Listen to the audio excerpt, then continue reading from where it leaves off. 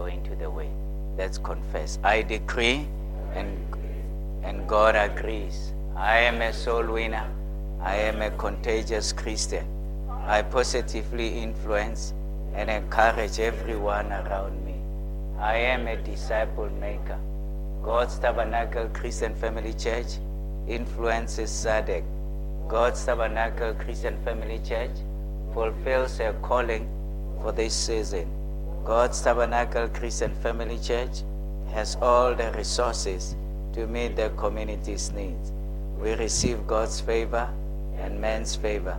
We have compassionate care for the needy. Constant prayer is our lifestyle. We bear much fruit. We are believers. We heartily worship God with our possessions. Christ's redemptive purpose is accomplished in SADC. We see 1,000 churches established in our lifetime.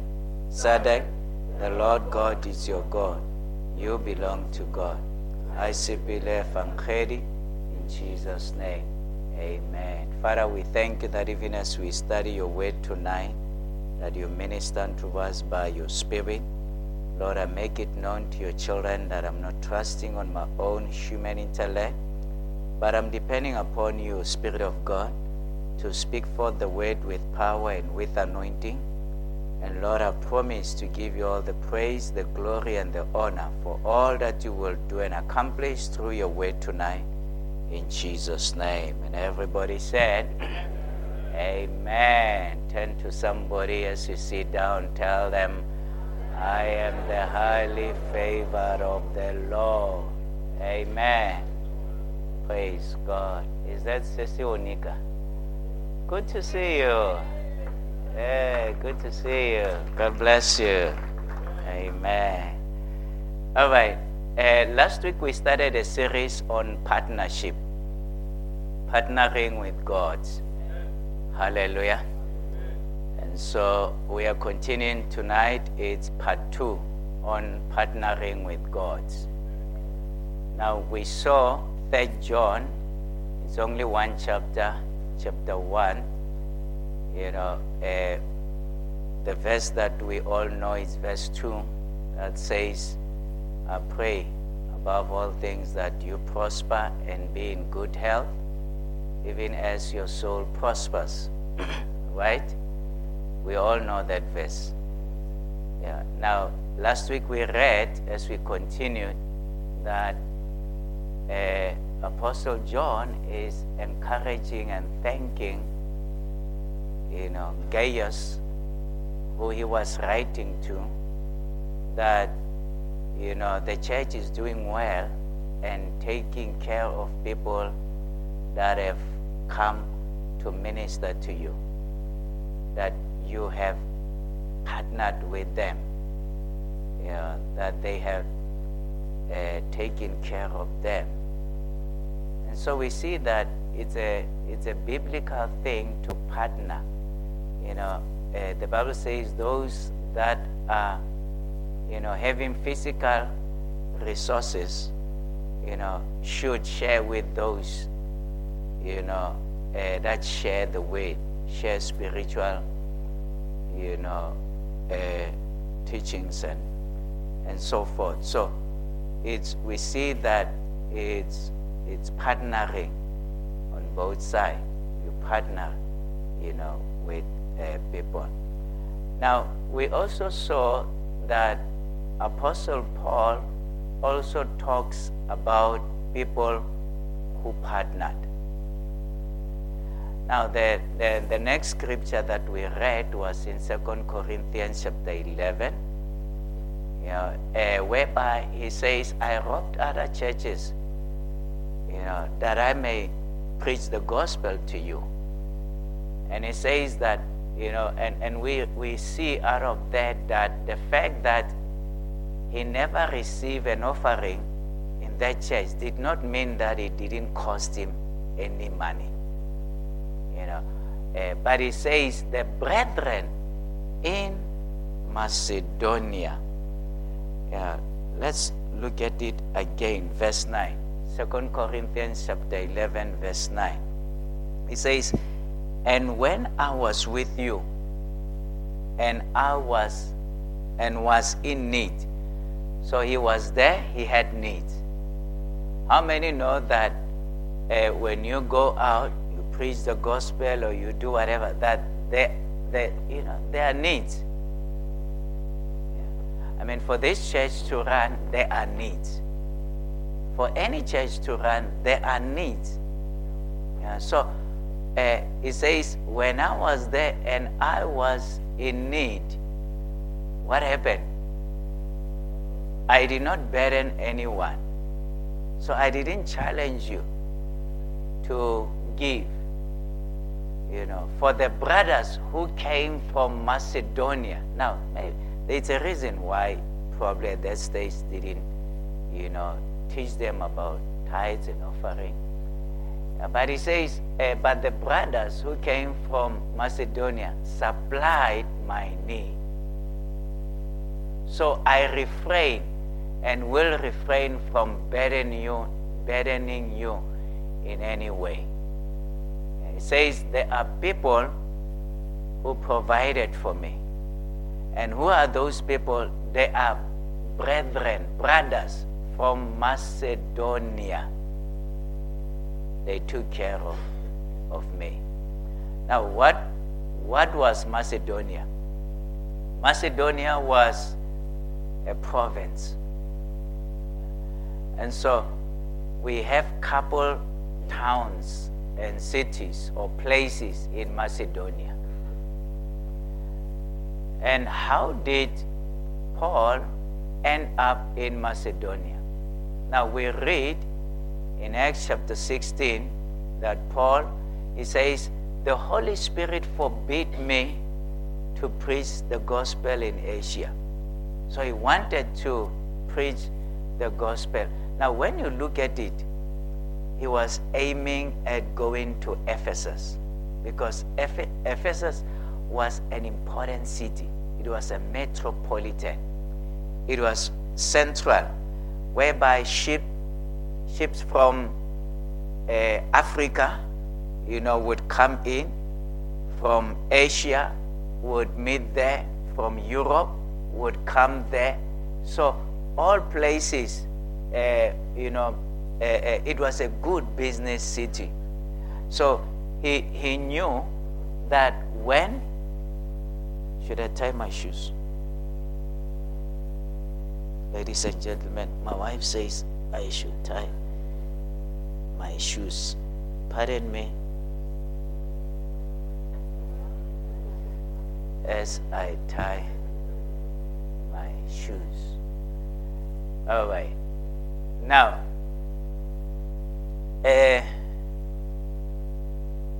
so when you touch Ephesus, you're touching people. Just think about people coming there and receiving the gospel. When they go back to their places, they spread the word. So that is why he so much wanted to be in that area. But it was not yet time.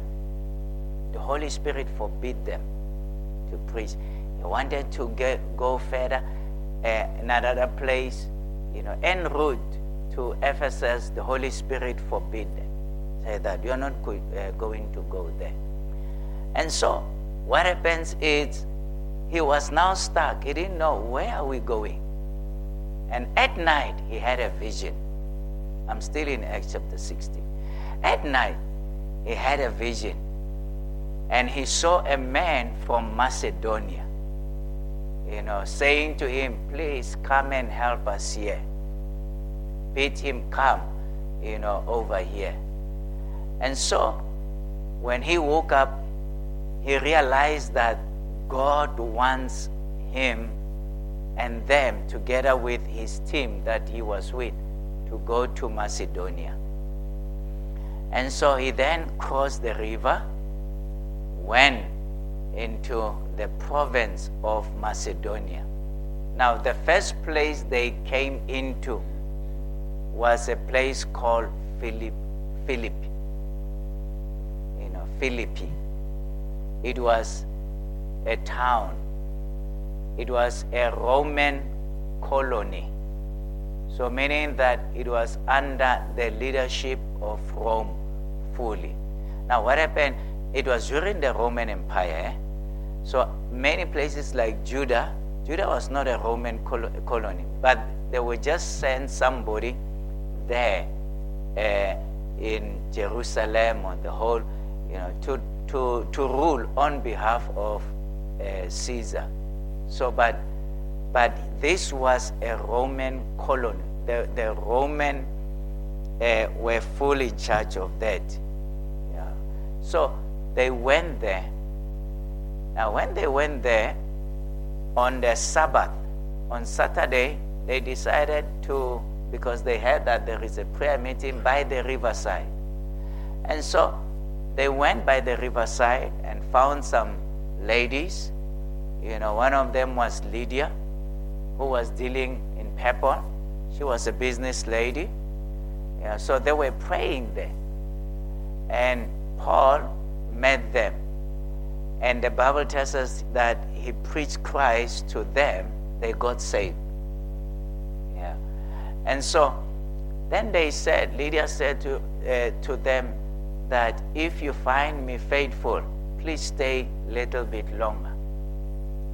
And so they stayed for some days in Philippi. Now, over time, they went, it was like, often they went to their prayer meeting. So they would be going to the prayer meeting. And as they were going to the prayer meeting, there was this girl. She was a slave girl. A slave girl meaning that they bought her as a slave. And now she was owned by these particular people, her masters.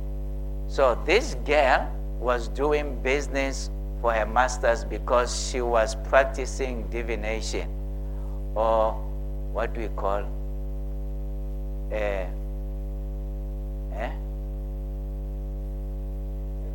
fortune telling. So she was operating in what a translation talks about familiar spirit. So she was practicing that. And so people would come to her, and then, they would pay money, and then she would tell them, or your uncle is so and so. Tomorrow, this thing is going to happen. And so people were fascinated by all these things. And so they would pay money. Now, because she was a slave girl, money was not going to her. It was going to her masters. You understand?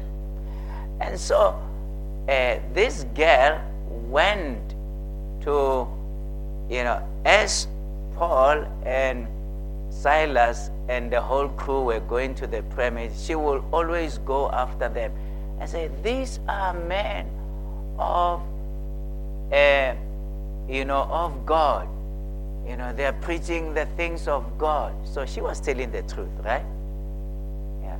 But what we understand is that it's not everything that tells the truth is the truth. It's of God. Yeah. So we should not be fooled by somebody. He told me my telephone number, my cell phone number. I'm telling you, if you don't know your cell phone number, you are in trouble.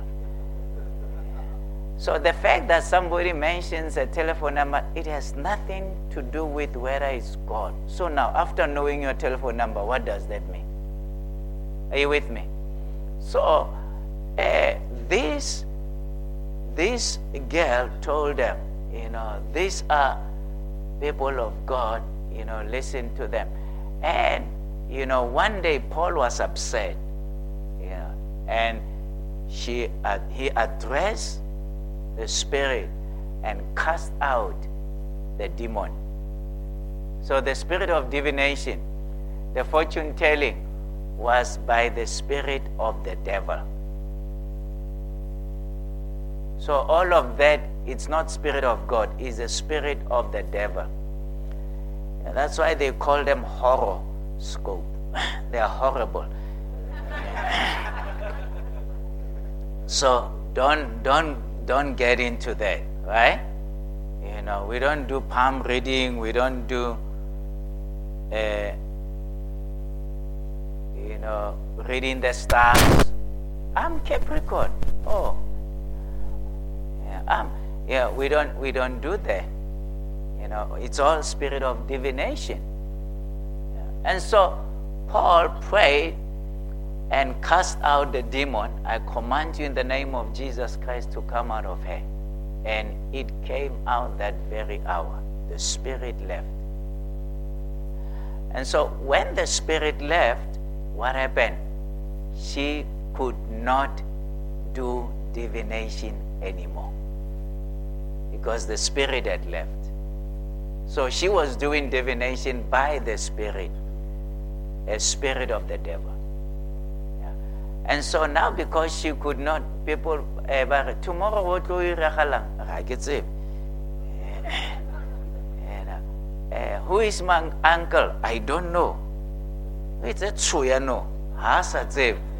Now they can't pay her because now they are not getting what they came for. Are you with me? And so now it means now the money stopped coming. Now the masters are upset that the business is going down. It has gone down. It is closed. You are closing shop. They are upset about it. I say, what's the problem? Now there is a man and the other people call Paul. He's with a crew and he cast out the spirit out of me, so I can't do it anymore. And so they went now. They caused a row. They said, these men have come to disturb our peace. They teach things that are not lawful to teach in our area. Yeah. And so they brought them before the magistrate. Right there, they gave judgment. They beat them up, Paul and Silas. They put them in maximum prison. They were bleeding everywhere and so forth. They were in there. And at midnight, Paul and Silas were praying and singing hymns unto God. And God came through. An earthquake happened. Prison doors were broken. And now the jailer who was sleeping, when he saw that, he thought they have escaped. I better kill myself. Paul says, wait, don't kill yourself. We are all here. He realized that these are real men of God. And he said, please, tell me, what should I do to be saved? And they told him, led him to the Lord. And then the Bible says that very night he took them to his house. He washed their wounds. Everything. And then they baptized him and his household. And so in the morning, the word came from the magistrate, release those people secretly. And Paul says that, no, not too fast. Paul says that, how can you release us secretly where you condemn us publicly?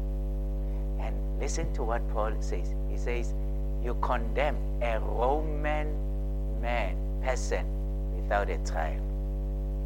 That is, it carries, that offense carries a highest punishment in Rome. If a person has a Roman citizen, you can't condemn them before you try. So when they heard that these people are Romans, June, July, their knees were knocking because they know that they have transgressed the highest law of the land, the Roman land. So they pleaded with, please go, please forget, let the bygones be bygones. Just go. And so he went to Lydia's house met with the brethren, prayed for them, and he left. And so in chapter 17, we see where he went to. Now, my question is, when he left, who did he leave as a church? No, who did he leave? What was the church composed of? The people that were born again. Who were they? Lydia and a couple ladies, right? The jailer and his family. So that was the church. He went to, the next place he went to was in Thessalonica, which was also in Macedonia. So these two places were the very important places in Philippi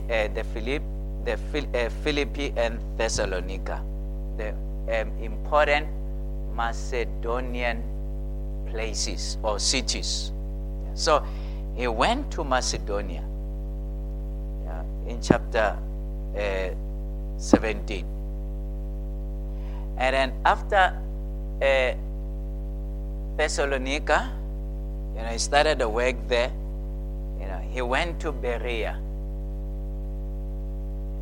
which was also now in the south, in Macedonia. Then he left Macedonia province. He went to Athens, the next place. And then from Athens, that's when he arrived at Corinth. So Corinthian church started, way back after Philippian church and after Thessalonica church. Thessalonian church. So now he's saying that, Paul says, when I came to you, Corinthians,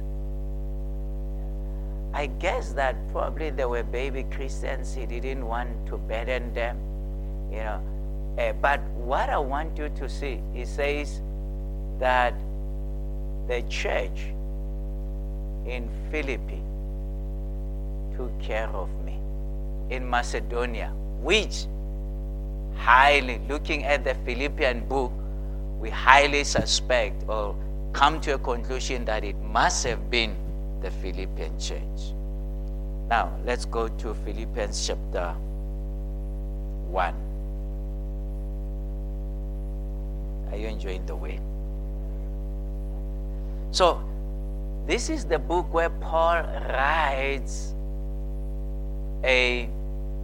writes to it with passion. He is passionate about it. Now, verse 3, Philippians 1, verse 3. I thank my God in all my remembrance of you. So he's saying here, every time I remember you, I just thank God. He says, always in every prayer of mine, not in some of the prayers or most of the prayer. He says, always in every prayer of mine for you, all making my prayer with joy. He says, when I pray for you, I pray with joy. I pray excited. When I remember you, joy just fills my heart. Why? Because you are special. We will read on. And it says, why? Verse 5. Because of your partnership in the gospel. From when? From the first day until now. Now, when Paul was writing this letter, he was writing it from prison. He was arrested. So, he went to Corinth, preached there. He went to Ephesus. The first time from Corinth, he went to Ephesus, and just for in the following chapter, he found, still in Acts, when I say following chapter, I mean in Acts chapter, we were in 17, right? Yeah. Now, in chapter 18, he found Aquila, right there, and Priscilla, and who had just come, from Rome, and so he preached the gospel that is in Corinth, right? From there, chapter 19, he went to Ephesus, and it happened, verse 1, Acts chapter 19, verse 1. When it happened that while Apollos was at Corinth, Paul passed through the inland country and came to Ephesus. He found some disciples there. He asked them, "Have you received the Holy Spirit since you believed?" They said, "We haven't heard." He preached Jesus to them. They were not born again. They just believers, but they were not born again. He preached Jesus. They got baptized. And then with water. From there, he baptized them with the Holy Spirit. He prayed for them to be baptized by the Holy Spirit. And so from there, he went. So it's over time. He went to Ephesus.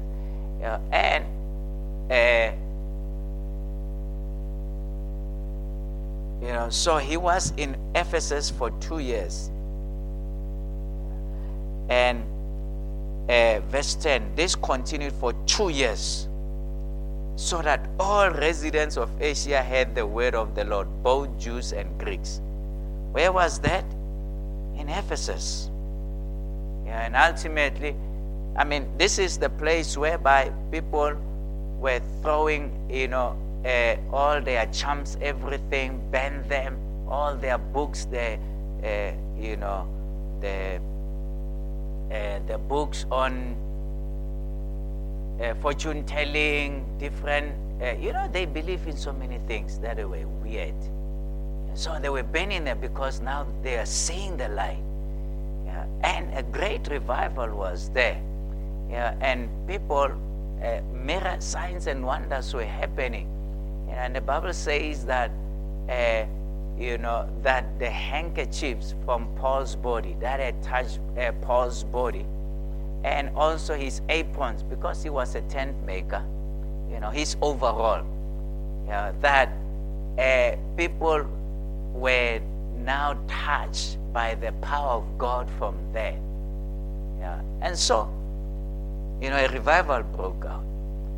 That is in Acts chapter 19. And then a riot came out, which ultimately made him to leave. Then he went back to Macedonia, Thessalonica, and Greece.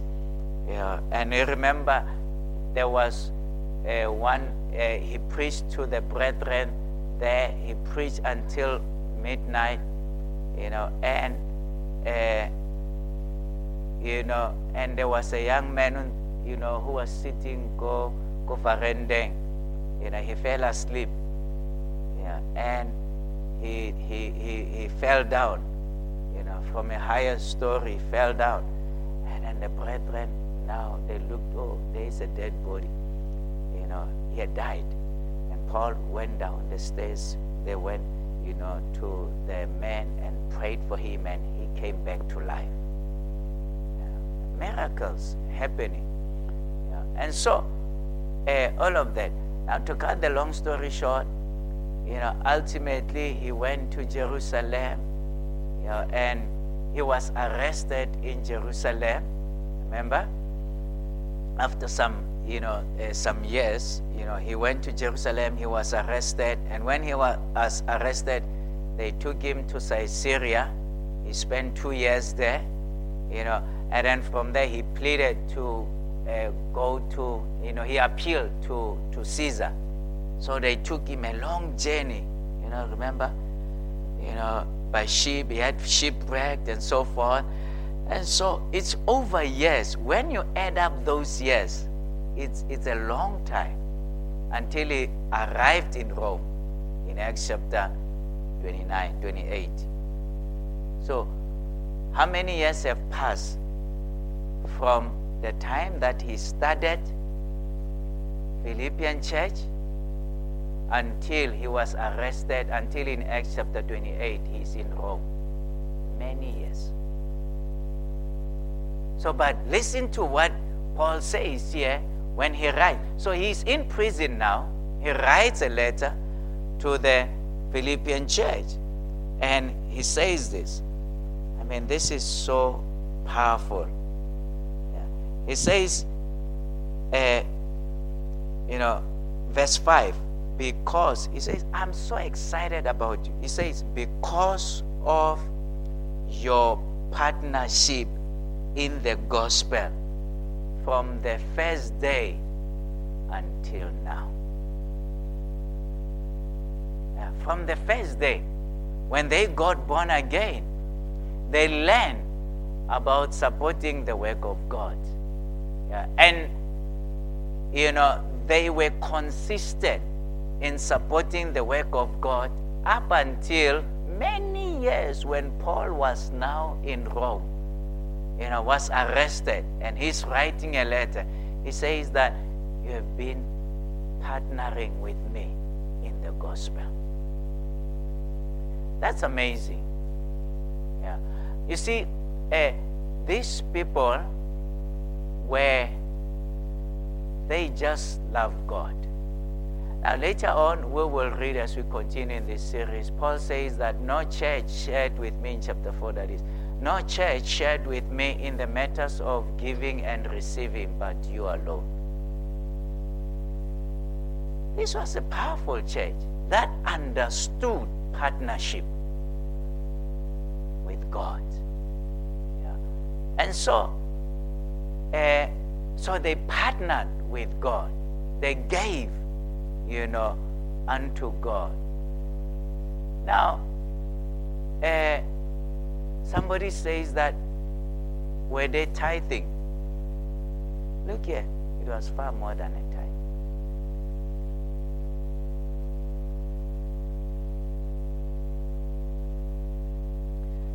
Now, there is a clip or clips that have been going around of one man of God who came up and said that all the books that I wrote about tithing and all the tapes that I taught, everything, please ban them. Says, as long as they don't agree, you need to underline it, they don't agree with the gospel of grace, please ban them. Yeah. And he says this, that, later on he says this, that that I began to see things better when I was confronted with the gospel of grace. And so meaning that the reason why he's saying all of that is because now he believes in the gospel of grace. Right? So, and then he says, he talks about tithing. And then in the message, now I listen to all the short clips.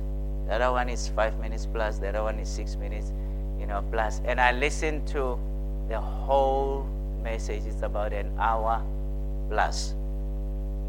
I watch, the whole clip, so that when I respond to what I killed that I hear. I've seen. This is what, the man is saying. Now, when I listen to it, there are a couple of things, obviously, that are, good. But there are also other things that are of much concern. Now, for you to to understand where it's coming from, you need to understand what is the gospel of grace. Now, the gospel of grace is what we would call hyper grace. Hyper grace, right? Now, what does hyper grace teaches? What does it teach? Once saved, always saved.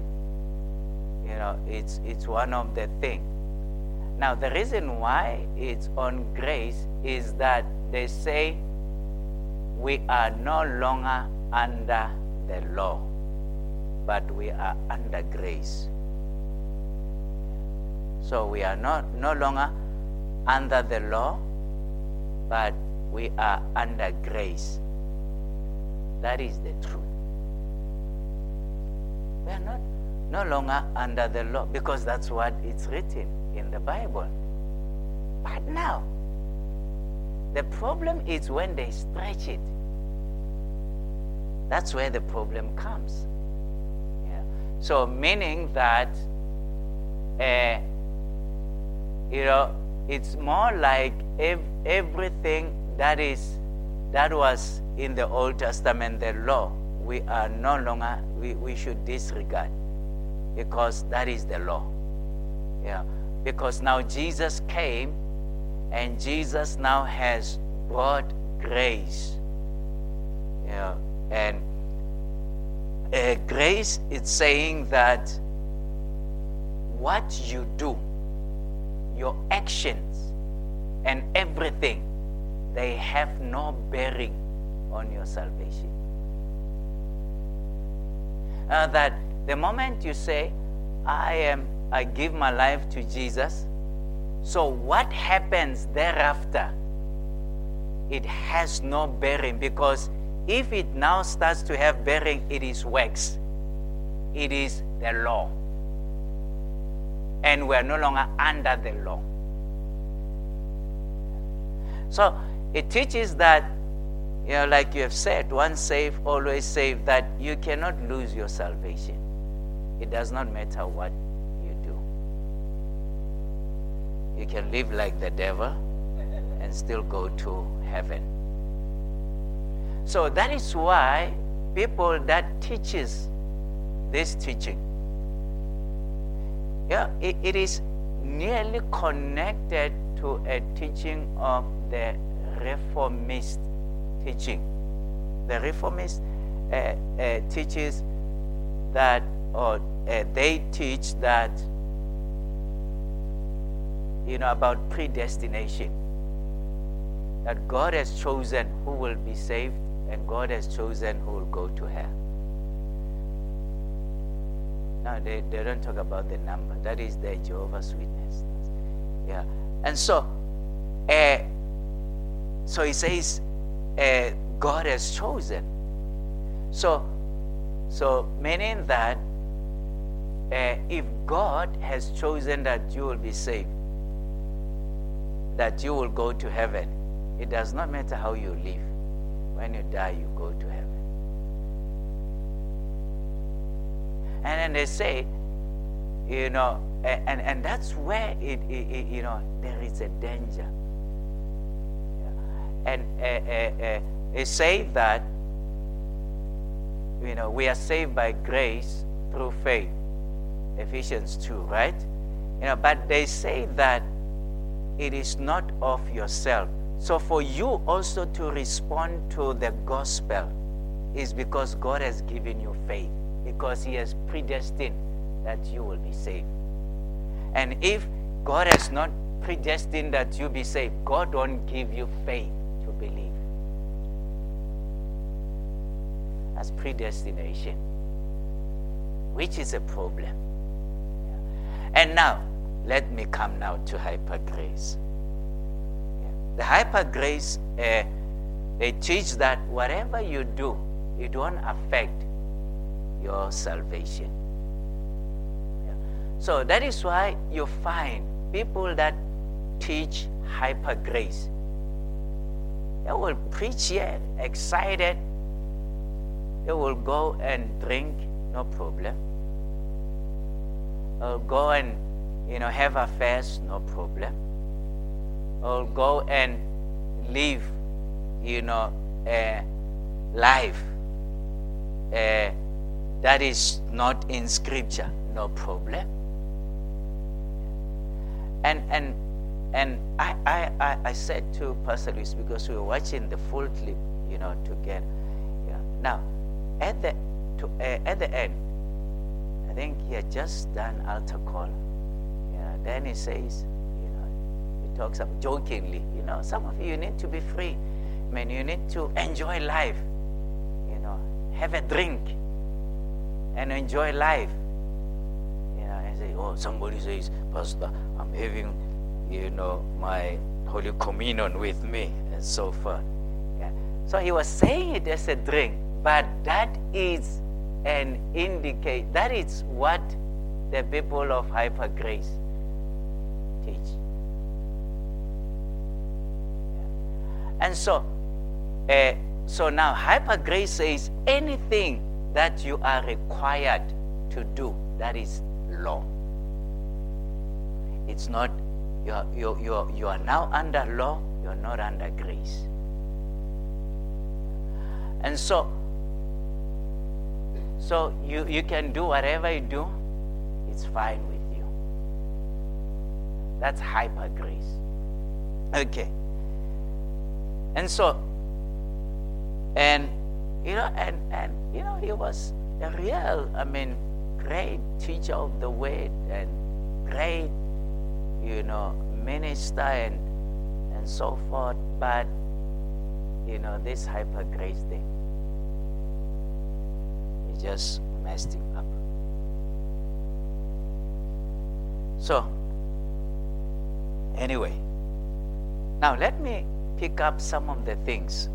He's talking about tithing. So he's saying that a New Testament believer, you are not required to tithe. Yeah. He says, the Bible, there is, nowhere in the New Testament that is saying that you should tithe. He says that was an Old Testament. It was the law in the Old Testament. Now, here is the thing that I want to bring to you. Number one, which he also mentions, that Abraham tithed to Melchizedek. He gave the 10%, of all the spoils that he gave to Melchizedek. That was before the law. Number two, remember, Jacob had run away from his brother. He came to a place, he slept, and he had a vision, a staircase from heaven, angels ascending and descending on it. He woke up and said, "This is, this is the what? Yeah, this is the presence, the house of God. I didn't know. This is a holy place. I didn't know it, right?" He made a covenant with God. He said, "God, if you will keep me, and then you bring me safe." And he says that I will give you 10% of all that I get. So, what is 10%? Tithe means 10%. It's 1/10.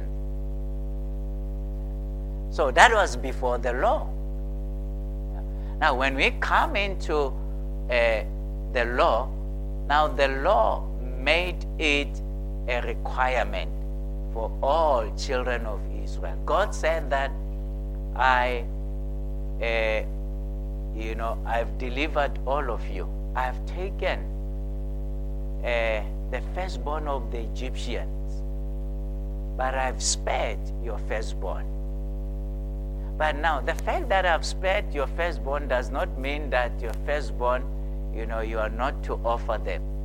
He says your firstborn must serve. They belong to me. That's what God said to the Egyptians. And so God then said that, okay, this is what I will do. In other words, literally, every home had to give their firstborn to God. And not only that, but also firstborn of everything, because what died in Egyptians was human being and livestock.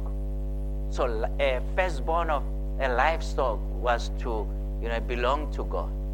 So God says that, don't worry, this is what I will do. I will choose one tribe. It will belong to me. And that's the tribe of Levi. He chose Levi, the Levites. Says the Levites, every other one I'm going to give you land to plant, to work and everything. But the Levites, I've chosen them for myself. So the Levites were like all the Israelites' firstborns. Says, I've chosen them for myself.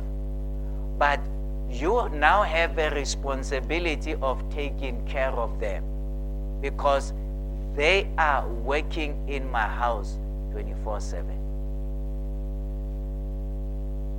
Are you following me? So how would that happen? Now God says that by bringing the tithes. So when the children of Israel brought tithes into the house of the Lord, they were like bringing their firstborn and taking care of their firstborn. Literally, that's what it would mean. And so, tithe continued in the whole of the Old Testament. And that is why God was angry with them in Malachi. He says that you are cursed with a curse. Why? Because,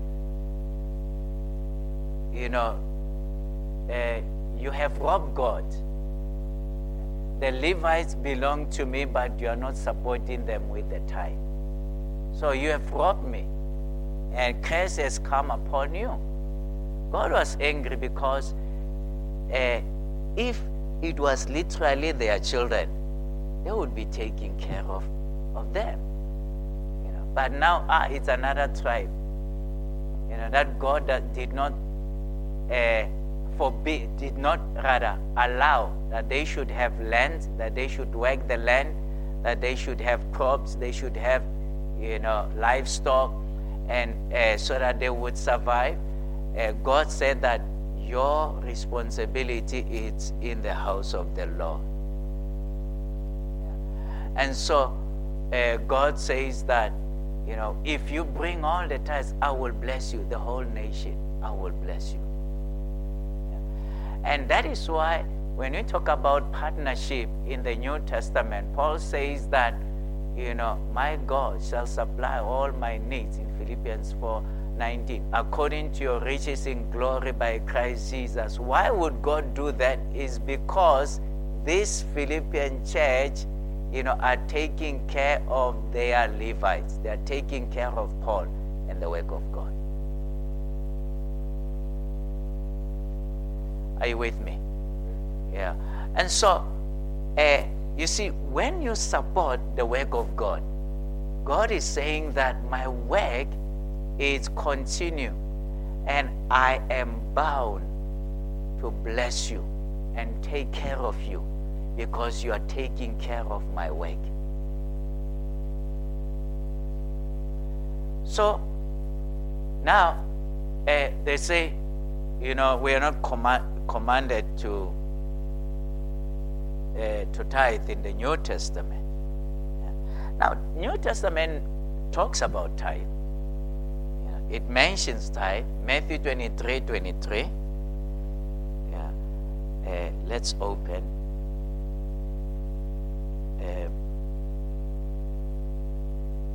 Matthew 23:23. Now, what does it say?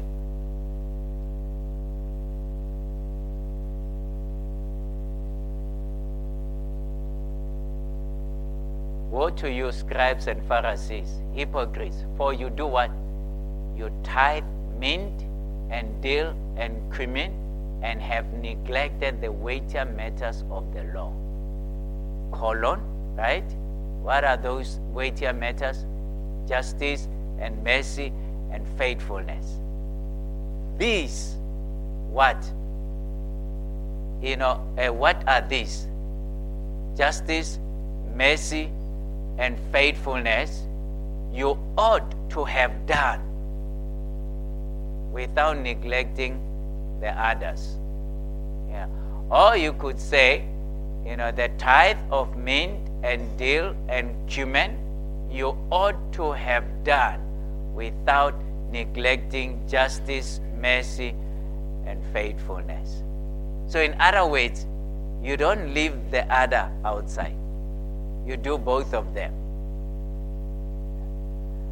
And so now, these people that teach, about now, it's the same scripture in Luke chapter 11, verse 42. Yeah. Now, these people, they say, here Jesus was speaking. It was before Jesus died at the cross. Now, listen to their argument. Listen to their discourse. Listen to what they present. They say, because Jesus had not died at the cross, therefore, they were still living under the Old Testament. So that particular thing was under the Old Testament. That the New Testament starts after Jesus rose from the dead. Death, burial, and resurrection of Jesus, which is the truth. But now, the issue is, okay, everything in Matthew, Mark, Luke, and John before Jesus died, let's throw it off. But they don't. They're quoting those things. So it's like, I'll choose this one, I'll leave out this one. I'll choose this one, and I'll leave out this one. And that is the problem. And now, what we understand and what we should understand is this, that when, because of time, let me say this, that the Bible talks, the New Testament emphasizes the issue of generosity. You become generous with your giving. Now, if you read my book, I talk about the cross being the filter. That there are things in the Old Testament, when they came to the cross, they were blocked. They never went through the other side. Yeah. And those things, the New Testament clearly tells us. There are some things that when they came to the cross, they changed. They were different. And there are some things that went through the cross unchanged. So, and all of that, it's in the New Testament. It's telling us. So now, whatever that the Bible did not, the New Testament did not change, that thing, when it's coming from the Old Testament, it means it's as valid as it was in the Old Testament. That's why God did not bother by changing it or by mentioning it. Give you an example, like praise and worship. David brought the instruments and everything, and if you want to read about instruments, you don't find them in the New Testament. Now, does that mean we are not to have instruments because the New Testament is quiet about the instruments?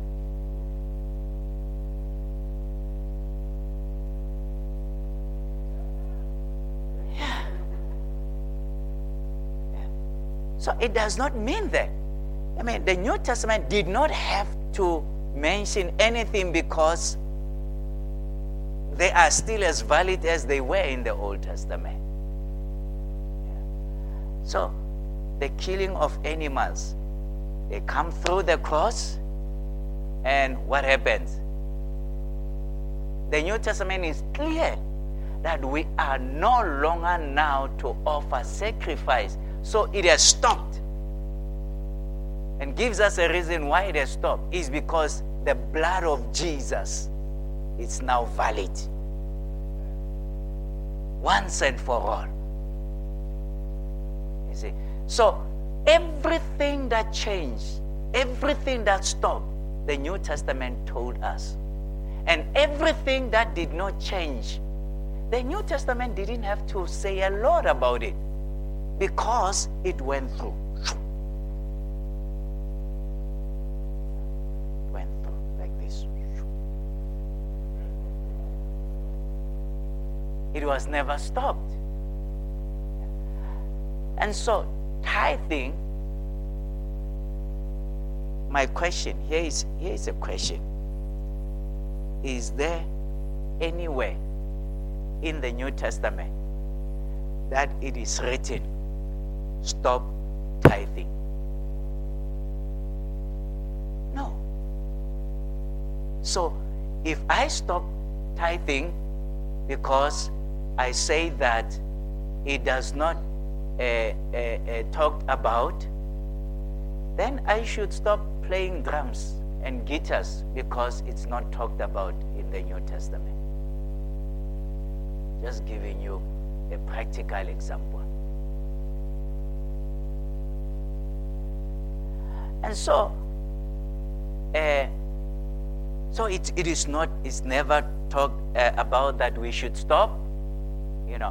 Instead, Jesus, talks about it here that you should tithe. Now, you see, this is what let's go to Matthew chapter 5.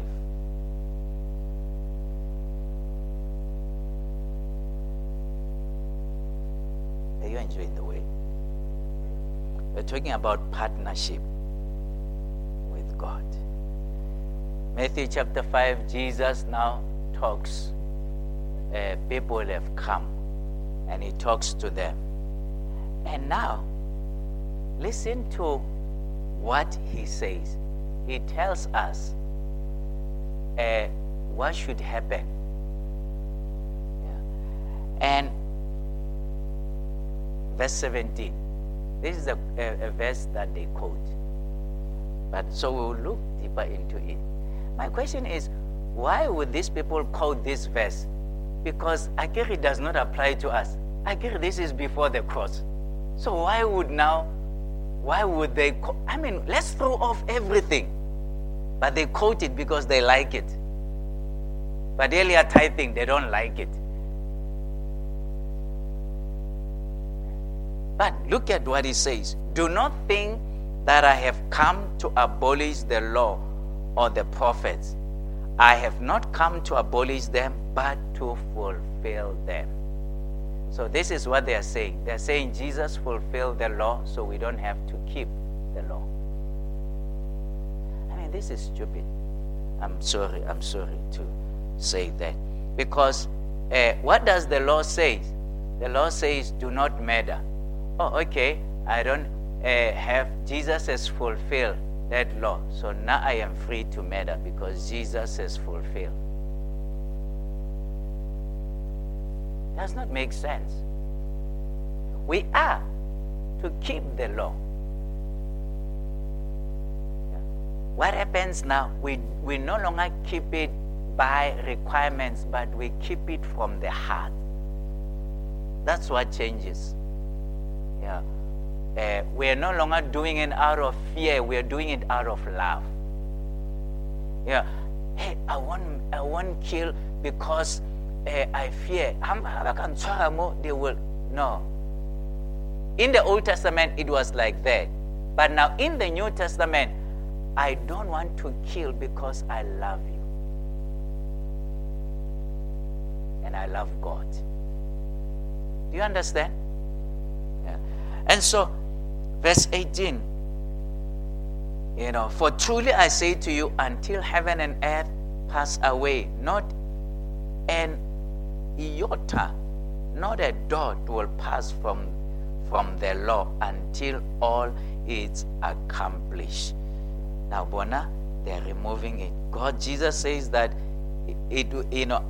until heaven and earth pass away, none of it will be erased. Bona, they've begun to erase them. Says, therefore, verse 19, whoever relaxes one of the least of these commandments and teaches others to do the same will be called least in the kingdom of heaven. But whoever does them and teaches them will be called great in the kingdom of heaven. For I tell you, unless, now, this is what answers so many questions for me. It says in verse 20, I tell you, unless your righteousness exceeds that of the scribes and Pharisees, you will never enter the kingdom of heaven. So what does that mean? That means that the New Testament righteousness must be above the Old Testament righteousness. So meaning that, the Old Testament, when they required was this, when you exceed that requirement.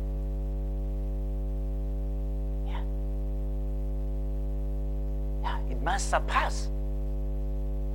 And so, how does that happen? He says, verse 22, 21. You have heard. Now, where have they heard? In the law, right? That it was said to those of old, you shall not murder, and whoever murders will be liable to judgment. Says that's what the law says. So did Jesus say, because I have come now to fulfill the law, you don't have to worry about that. Just throw it away. No, he doesn't say that. But what does he say? He says, but I say to you, everyone who is angry with his brother will be liable to judgment. Whoever insults his brother will be liable to the council, and whoever says, you fool, will be liable to the hell of fire. So, which one is greater? The act of murdering or just the anger? Which one is more difficult? The anger. So which one is higher? Which one is of higher standard? Is the anger is a higher standard. Because you can be angry and say, before you're safe under the Old Testament. But in the New Testament, that anger, already you have committed sin. You have committed sin already. Do you understand? So the anger is a higher standard than the murder, the act of murdering. That's not the end. No, that's the New Testament. So Jesus is saying, this is what you are to practice after I have died. And so he says, where are we?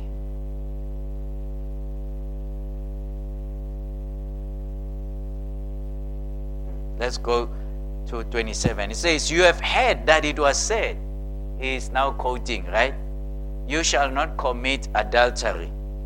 But I say that everyone who looks at a woman with a lustful intent has already committed adultery with her in his heart. Which one, I'm asking again, is of a higher standard? Is it the act or is it the look? The look is a higher standard. So, in the Old Testament, under the law, you could look, you could imagine, Corey, you take the lady, fully dressed. In your mind, you undress her and imagine this is how she looks like and all of that. As long as you have not slept with her, you are safe. You have not committed any sin. But now Jesus comes in the New Testament, says, don't even try. Don't even try to imagine anything. The moment you imagine, already you have committed sin before God. Which one is a higher standard? The look. Right? So, you see, Jesus is clear here what comes through this sign. He's telling us here. So, he says that that's what happens. He says, if your right eye, okay, let's go to verse 30.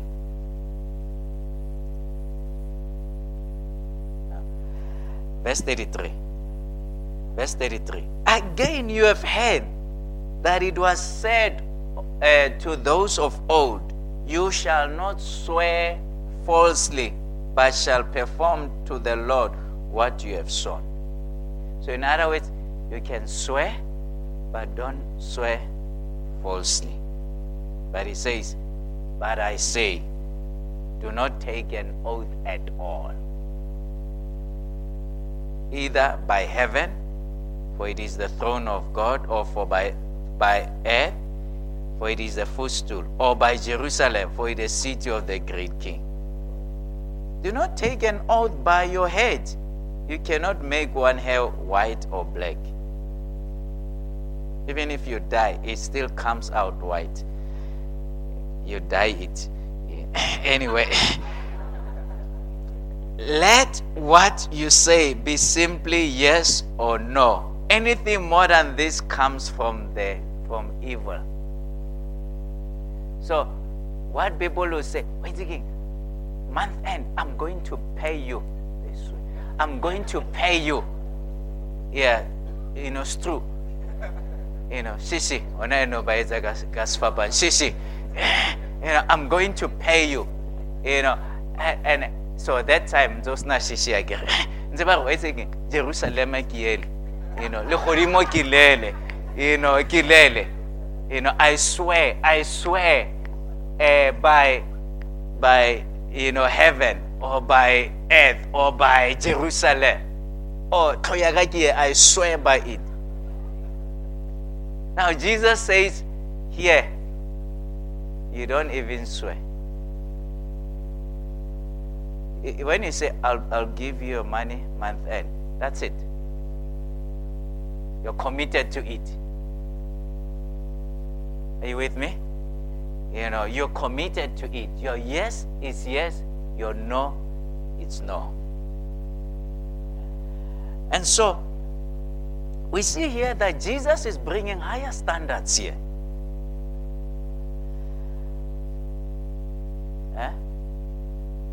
He's lifting the bar. And verse 38, you have heard that it was said, an eye for an eye, and a tooth for a tooth. But I say to you, do not resist the one who is evil. But if anyone slaps you on the right cheek, turn to him the other also. So in the old, under the law, it says, how better come, luena, orika baram, you haven't committed any sin. That's the law. Tooth for a tooth, eye for an eye. If he gouges your eye outside little, luena only one eye, and then you gouge his eye out. Only one eye. Only right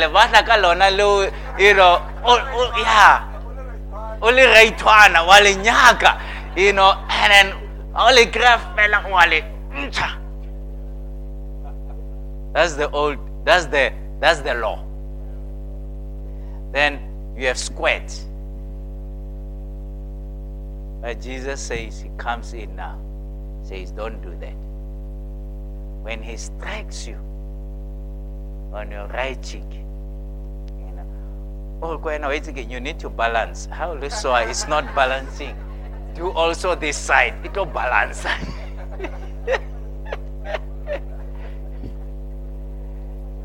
Yeah. Then he continues. He says, listen to this. He's raising a bar. Yeah. That's Jesus. Mama nyamaracho ringan.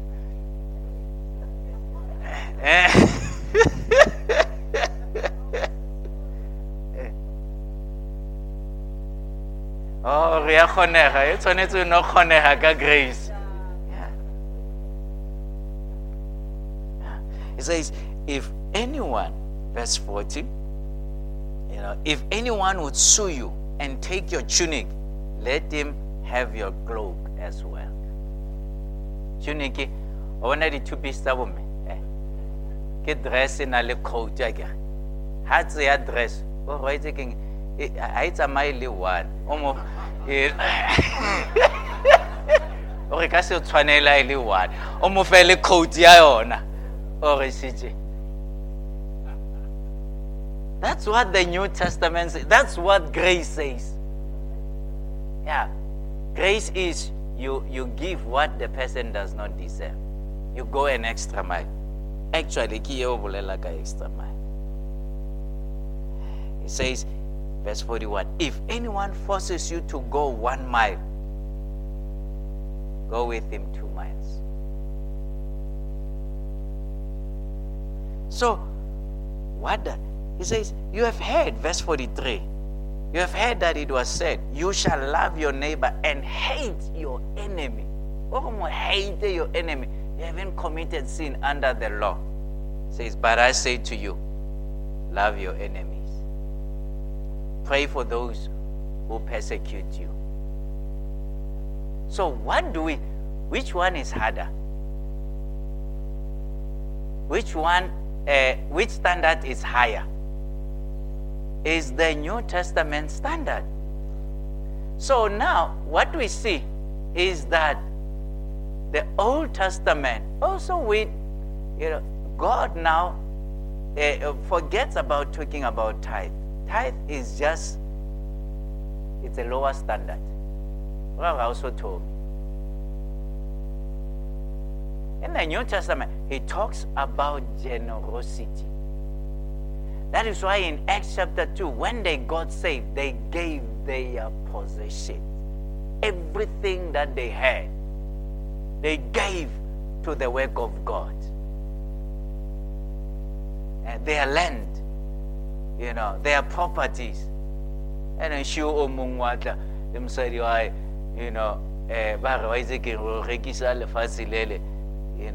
then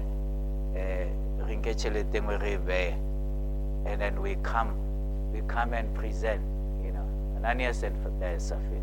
And come and present and say, this is all the money that we got. Lying.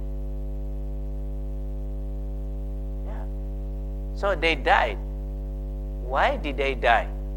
Now, listen to what Peter says. He says, while it was in your own, was it not your own discretion. In other words, nobody forced you to do it. Yeah.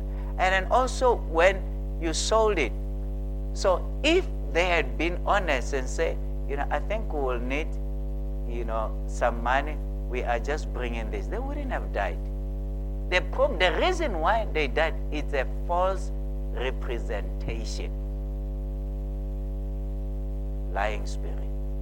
Yeah. They brought the money and said, this is our tithe. And so church, this is the proceeds from the sale. So that's why they died. That is why God was angry with them. And so now, church, here is the thing that I want us to understand, is that tithe is still Godom A. 1, 2, 1, 2. Tithe is still Godom A. The New Testament, it's about generosity. Jesus has lifted up the standard higher in the New Testament. Being generous. Now, these people say, no, you can tithe 2%. You can tithe 6%. You can tithe 15%. You can tithe, whatever percent. It's still fine. That is not tithe. Tithe is 10% of all our income. Now, the New Testament says you are not limited to 10%. That's the New Testament. You are being generous. That's what the Bible teaches. You are being generous. You are generous in your giving. It says, as you give, that God will bless you, because you are generous, God will take care of you. That's why he talks now. He says in Philippians 4:19, my God shall supply all my needs according to his riches in glory by Christ Jesus. Because these people, they had gone far beyond their tithes and their offering. The basic, the tithe. So tithe is just the starting point. So that's why, when I tithe, I don't go. Tithe is not a ceiling. Rather, it's a floor. It's not a ceiling. 1, 2, 1, 2. It's a floor. It's a starting point.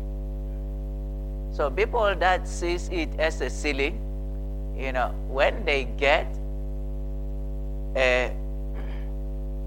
23,562 rand, then they will write their tithe as 2,350 50 and whatever cents. You're seeing it as a ceiling. But the New Testament is, you just round it off. Just round it off to the higher, nearest figure. You haven't seen. Actually, that's how the New Testament operates. You are being generous.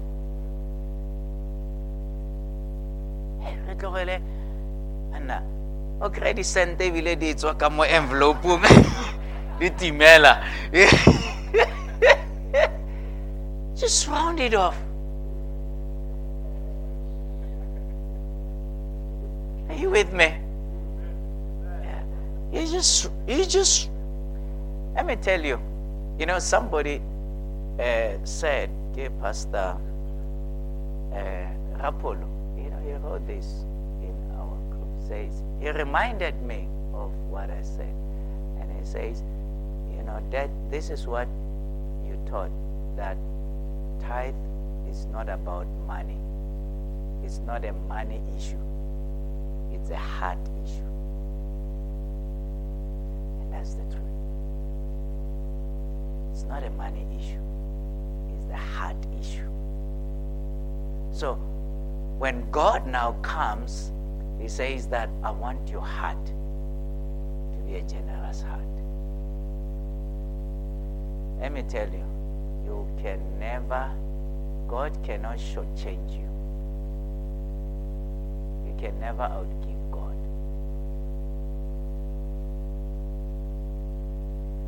When your heart is a heart of generosity, yeah, I'm telling you, there is no way that God will forget you. You are not losing when you are generous to God. You are not losing.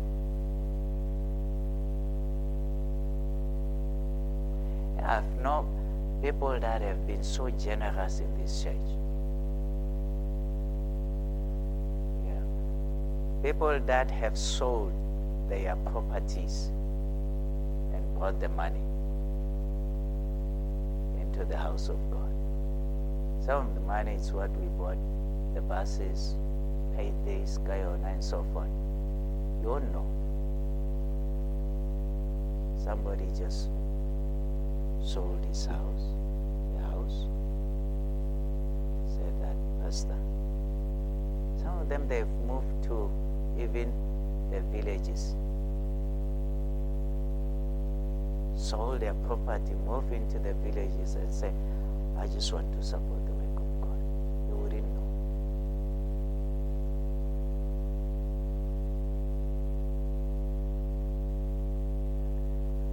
And people going an extra mile. I'm not saying we should sell our property. Please, I am not saying that. You do what God tells you to do. You do what it's in your heart to do. So, what we're saying is that if you are still struggling, that tithe, you haven't begun to live a New Testament standard. You haven't begun. Yeah, somebody, who was having a problem with tithe came to you and said, Pastor, I'm going to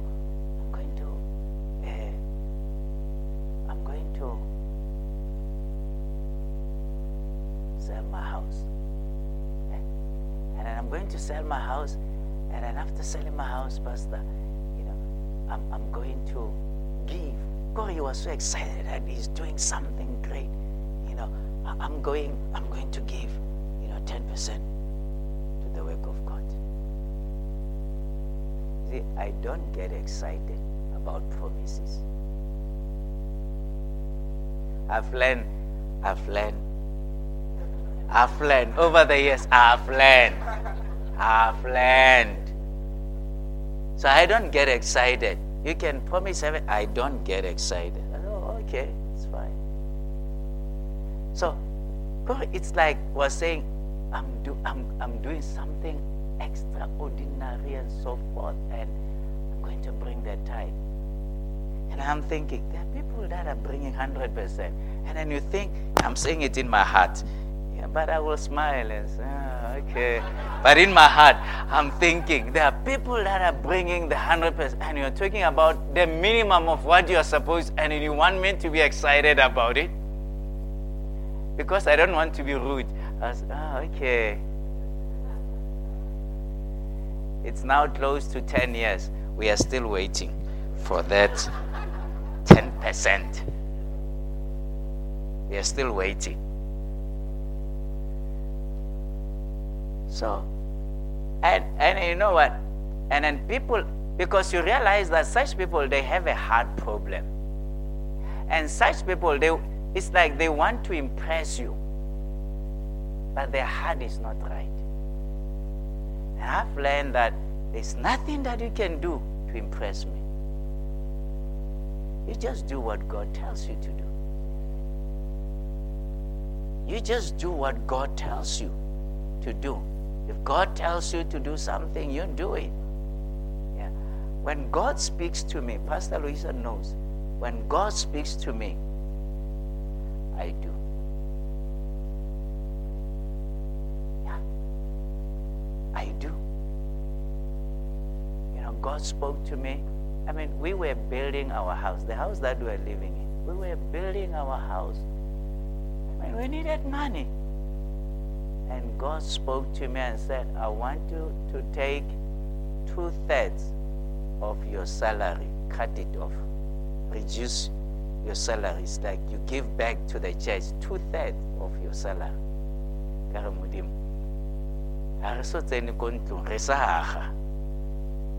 But God spoke to me. You know, and I came to the office and then I told the board, I said, I'm cutting my salary, not by half, but by 2/3, cutting my salary. Because God spoke to me.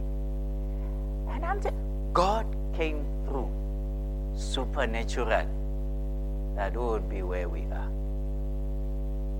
Not owing anybody anything. You know, debt free. Yeah. Provisions of God. Yeah. Last year or early, we bought Ntatili a car, and that is Rifmet is selling, is driving, and so we bought it. You know, we took Rifmet's car because it was now giving problem. We traded in, and then we bought her a car. I still owe her a car. Anyway, so, but, and I'm thinking about it. 13 months time, we paid it off. In 13 months. You talk about provisions of God.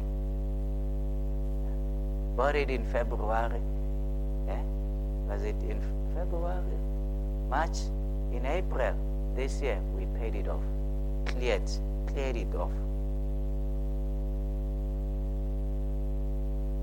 So, and whereby we are now debt-free in everything. We don't owe anything, anybody, anything. So I've seen the benefits of generosity.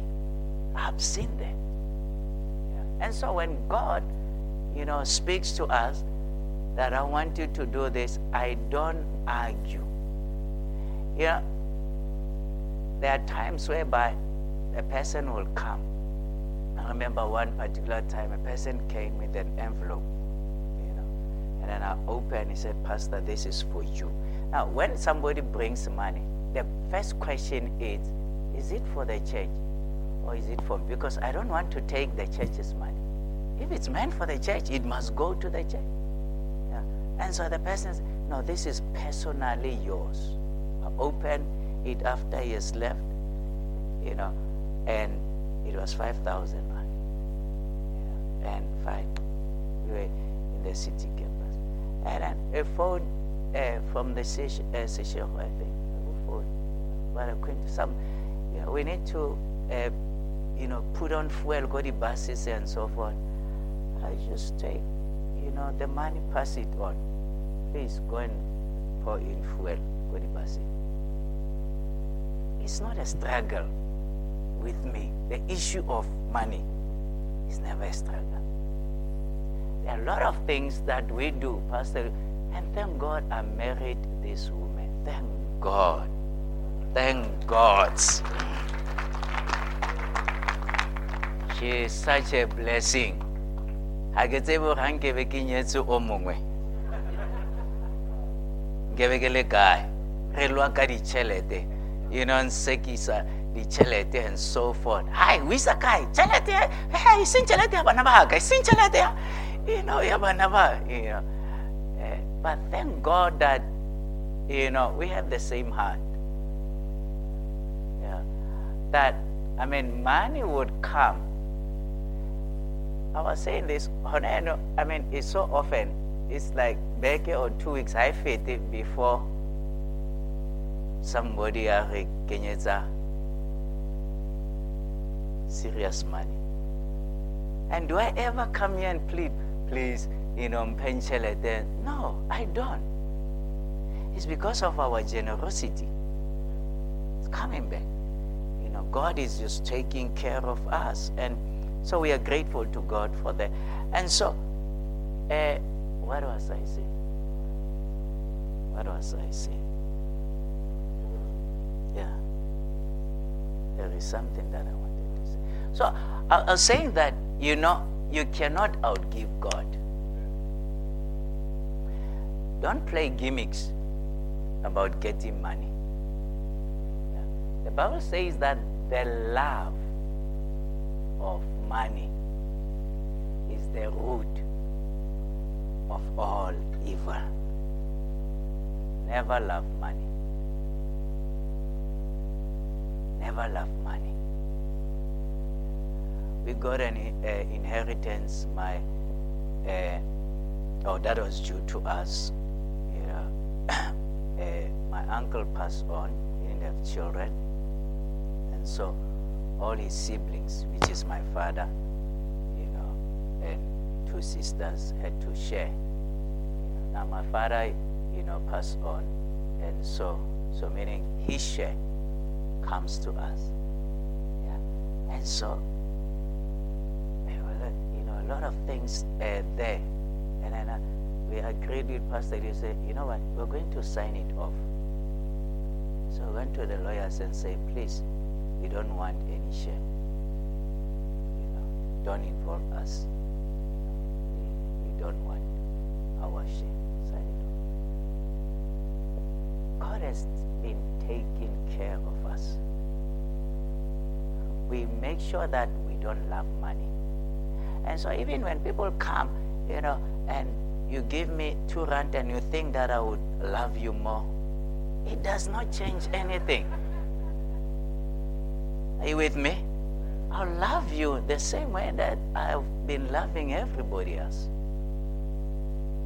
So never make money a priority in your life. It's not about money. When you start to love money, you start to slip, it's a slippery road it's a downward trend. I tell you, it's a downward trend. And so, never live your life as if somebody owes you. Nobody owes you. I'm helping you. Nobody owes you. Just know this, God will take care of you. And so God have been grateful, to us. This church has been a giving church. We give a lot. It's like every week there is a church we are giving, there is a pastor we are assisting, we are doing, and people that we don't relate to. The money that you give it's not spent only in God's time. It's a lot of projects. Around here in Seshego, for instance, I can mention that church we gave when they were building. That church we gave when they were buying stuff. That church we helped them. That church because we are generous. A New Testament principle, generosity. You be generous. And that is why this church is blessed. When churches were struggling during COVID, we never struggled financially. You remember, when we were going into lockdown, we had some bit of money in the account. And then God said that, I want you to take that money and give it away. I said, God, we're going into lockdown. God, did you hear what the president said? He said 21 days to slow the spread. We are still slowing this, flattening the curve. To flatten the curve. We are still flattening the curve. Anyway, I said, God, this is what president. And God said, I want you to give it away because that money is going to be a trap. You're going to trust that money instead of trusting us. I said, God, ke tlo bontsha clip ya President Hannah Bolela, everything is going to be locked down. And so, but I have learned over the years that, being obedient to God, it goes a long way. Yeah. And so we gave. So we cleared the account. Come the day of the paying salaries, there was money in the account to pay salaries. The following month, that was March. In April, there was money. In May, there was whatever that the church needed. And the staff got their 100% salaries. There was money. And did I ever come and say, did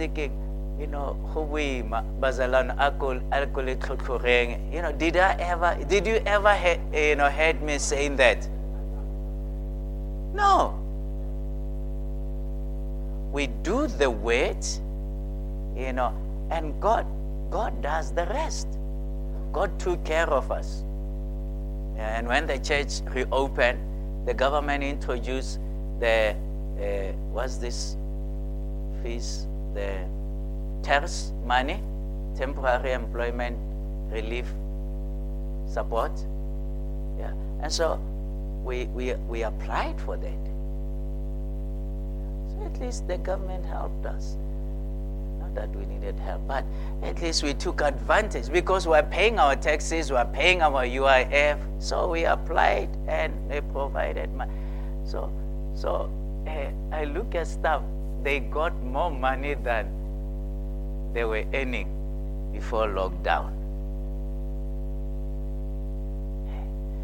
I say, o ka go bereka ko God's Tabernacle go a berekege. And so God took care of us. And then all those 21, more than 3 months kaofela, remember there was no church operating. So what did you go high? What did you go high? Ke bereka, ke bereka bosiu le motshegare. I'm preaching every evening. I am preaching online. Ke fufulela, and then when I fell come here, mautu and banohola, month and the abonachilete yata. I'm preaching, I'm doing everything. Kimwala, the Steve Kate, it's like a fanzo na hore, Harlow distributor dijo, my producer ask about Swenya, get printer, the permits, the permits. Hey, I'm working day and night. I'm working Monday, Tuesday, Wednesday, Thursday, Friday, Saturday, Sunday twice. I'm preaching in the evening. I'm preaching in the morning. Yeah, and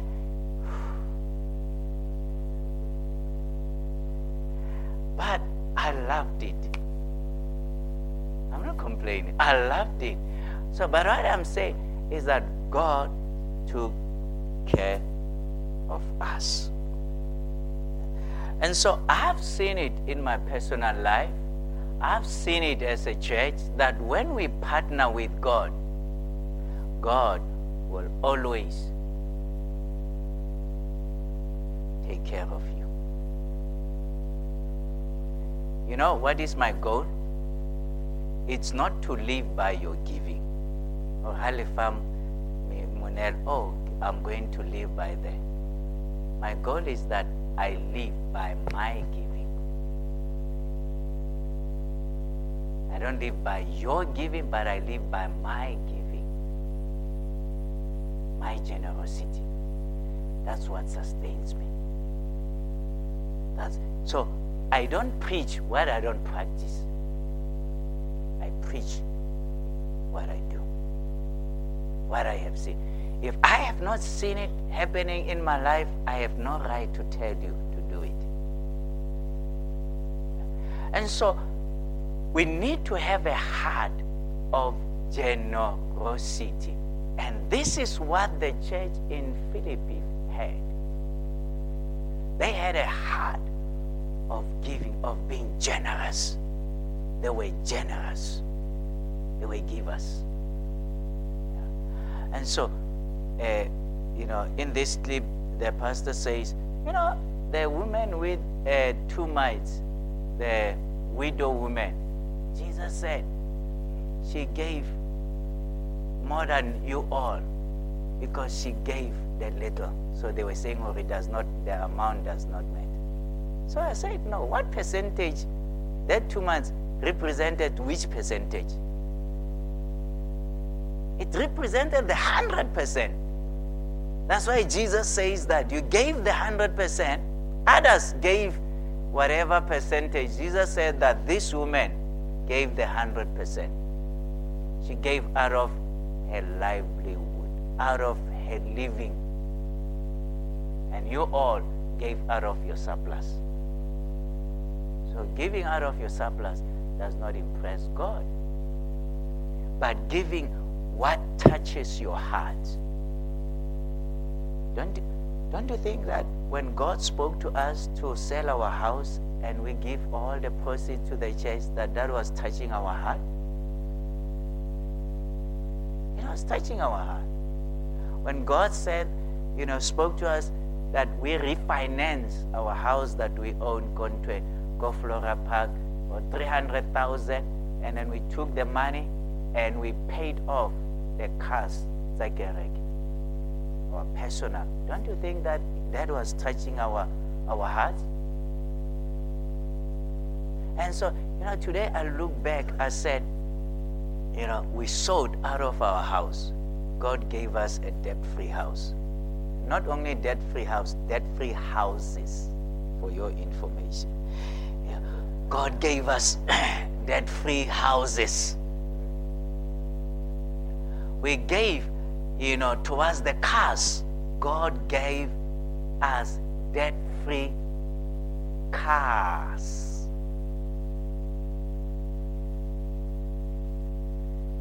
We can never outgive God. We can never outgive God. And so, you do what God tells you to do.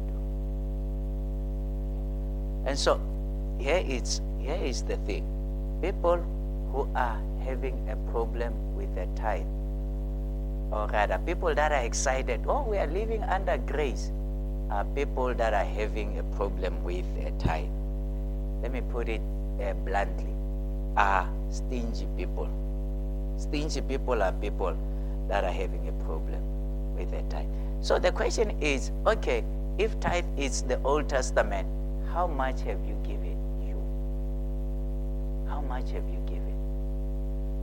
You'll find that such people that are running with such messages, they don't give much to support the work of God. They don't. You see, people that are generous never have a problem with tithe, never have a problem with giving. They're just generous. And so, the church in Philippi was a church that supported the work of God. That is why Paul, when he looks at it and said that, that's the scripture. For they all contributed out of their abundance, but she out of her poverty put in all she had to live on.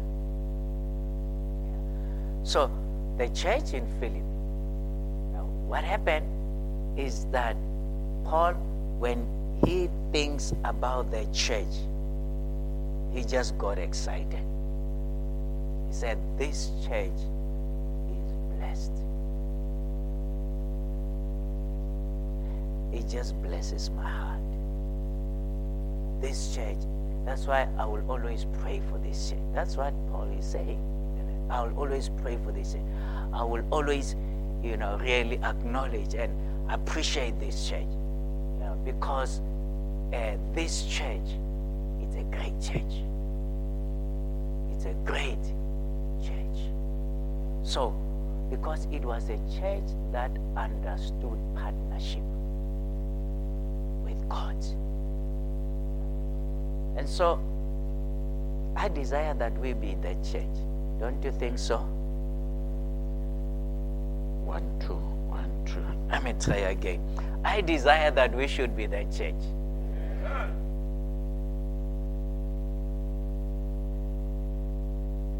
A church out of poverty that will give. Okay. When Paul left, it was just a couple women and the jailer's house. But from that day, they took it as their responsibility that we will take care of Paul, we'll take care of his mission trip. They took care of it. See, God knows how to bless you. He knows. Let me close with this testimony. We were in Cape Town, my family, on holiday. And so we're enjoying Cape Town. Many years back. I don't know how many years. Yeah, it was in the 90s because I remember I was still driving the blue. Was it the blue beer? No, it was. What car was I driving? This building, the pulpit was still there. I remember very well. So we were in Cape Town, enjoying, and so, hey, and everybody, buying and a swiper, I remember when we were coming back from Cape Town, the pilot, it was still small, the pilot came and took, I have a picture here, and took Refime and said, let me take you to the cockpit. This is before, they would stop. And so I had a little camera. I said, I followed Linda Garado. I said, can I take a picture? And it was British Airways. I said, the pilot said, hey, yes, come. So I went in, and Refime, put her on a pilot seat. We were flying, we were on air, and I took a picture of that. You remember that? You remember when you look at them. It was during that trip. So you can just imagine it was many years back. So now, here is the thing. I swipe up Cape Town, I swipe everywhere, was swiper. And I swipe also. A swiper, literally David order Stedler. Hey, so by the time we arrive back, there's no money in the account. Go to the David order, how na chelete, and so forth. And so we stopped at Pastor Luisa's home. And it was Saturday, that particular. I remember I was washing the car, and one pastor, I called a pastor, said, tomorrow we are coming to fellowship at your church. And so, the pastor said, oh, great, that's great. Drop the phone. After 2 minutes, the pastor calls me back. Say, you're coming to our church. He said, please come and preach. And when he said that, and I'm thinking, did David order the other? You understand? David orders are coming, and when I go and preach there, they're going to receive an offering for me. Mudim has many ways to bless. But I knew my heart is not right. So I said to the pastor, I'll call you back. So I dropped the phone, and I went to Pastor Luisa. Oh, Pastor so-and-so says, you should come and preach at his church. Pastor Luisa also knew the heart is not right. Heart is not right. So I called back the pastor. I said, Pastor, thank you for the invitation. We are still coming to your church tomorrow to fellowship, but I'm not preaching. I remember in my pocket I had 20 rand. 20 rand, the last 20 rand. Between me and month end, it was 20 rand. Yeah. Ebile ke swaba honela that 20 rand. I have never given this little money. It's an embarrassment, for me. But that's all that I had. Because I was swiping. Anyway, I said to the pastor, we are coming to church, but I'm not preaching. The pastor said, no, please come. I said, I will tell you one day, but for now, I'm not preaching. So I turned down the invitation. We went to church, we fellowship with them. Shem graciously after service, they took us to a restaurant, buffet. We were eating crocodiles and remember, different meats there, game meat. And anyway, so we came back home. At least there was fuel in the car. And that is before the toll gates. So there was fuel in, I'm safe, I will arrive home. Yeah. And so we got home. That week, we received money. More than what we could have received had I gone there to preach. I said, God, you tested my heart. And then I was honest to say, my heart is not right. I am preaching for money in this instance. I'm not preaching for you. Therefore, I turned down that. And that same week, God supernaturally provided money. Yeah. And so I have learned. People say, when you come to church, when you come to our church, how much, do you want? I say, please, let's not talk about money. Do whatever God says. Let's not talk about money. When I come to preach. What you do, it's up to you. But now I come to minister. And when I respond to the invitation, I go and minister. And I don't put a price because that's evil spirit. The anointing will never rest when you put a price. Because now you are you're selling the gospel. You're not preaching. The anointing it just blocks. It does not flow. So go anyway, preach. We never discuss money. I refuse to say when I come, you want. And then I will take whatever they offer me. I've gone to churches. They don't offer me anything. It's happy. It does not change anything. My thing is that I was obedient to God. I went and preached. Yeah. And I don't receive invitation based on, if I go to that church, they will give me a bigger honorarium. I don't do that. I pray and seek God. God, you want me? There are churches that, really that they are very generous. When you go there, they will bless you or take care of you, But I have turned invitation simply because I felt that God is not leading me to go there. The anointing is not for sale. Did you hear me? The anointing is not for sale. I have turned down the invitation. I remember at one particular time, this Smolanyana church invited us. I said yes to the day. They gave me a day. I said, I will come. And later on, very big church, generous church, invited us. Now, if I was for sake, I would be going to that pastor, but something came up. I'm sorry, man. Let's change the date. I will come some other day.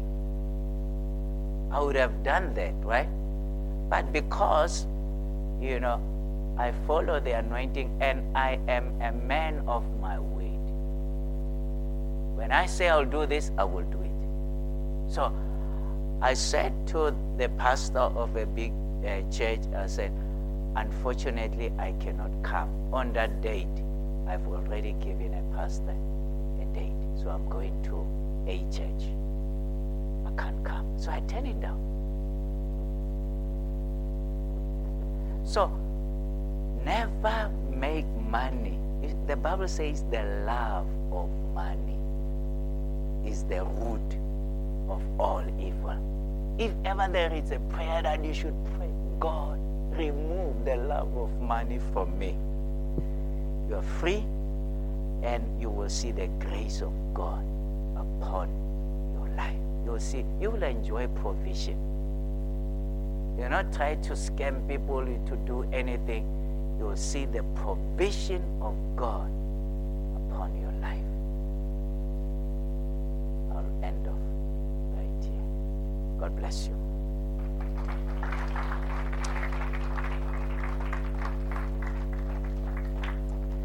Let's say this together. Father God, I thank you for your truth in my life. It is well with me. I determine to love you and not to love money. I determine to go after you, not to go after money.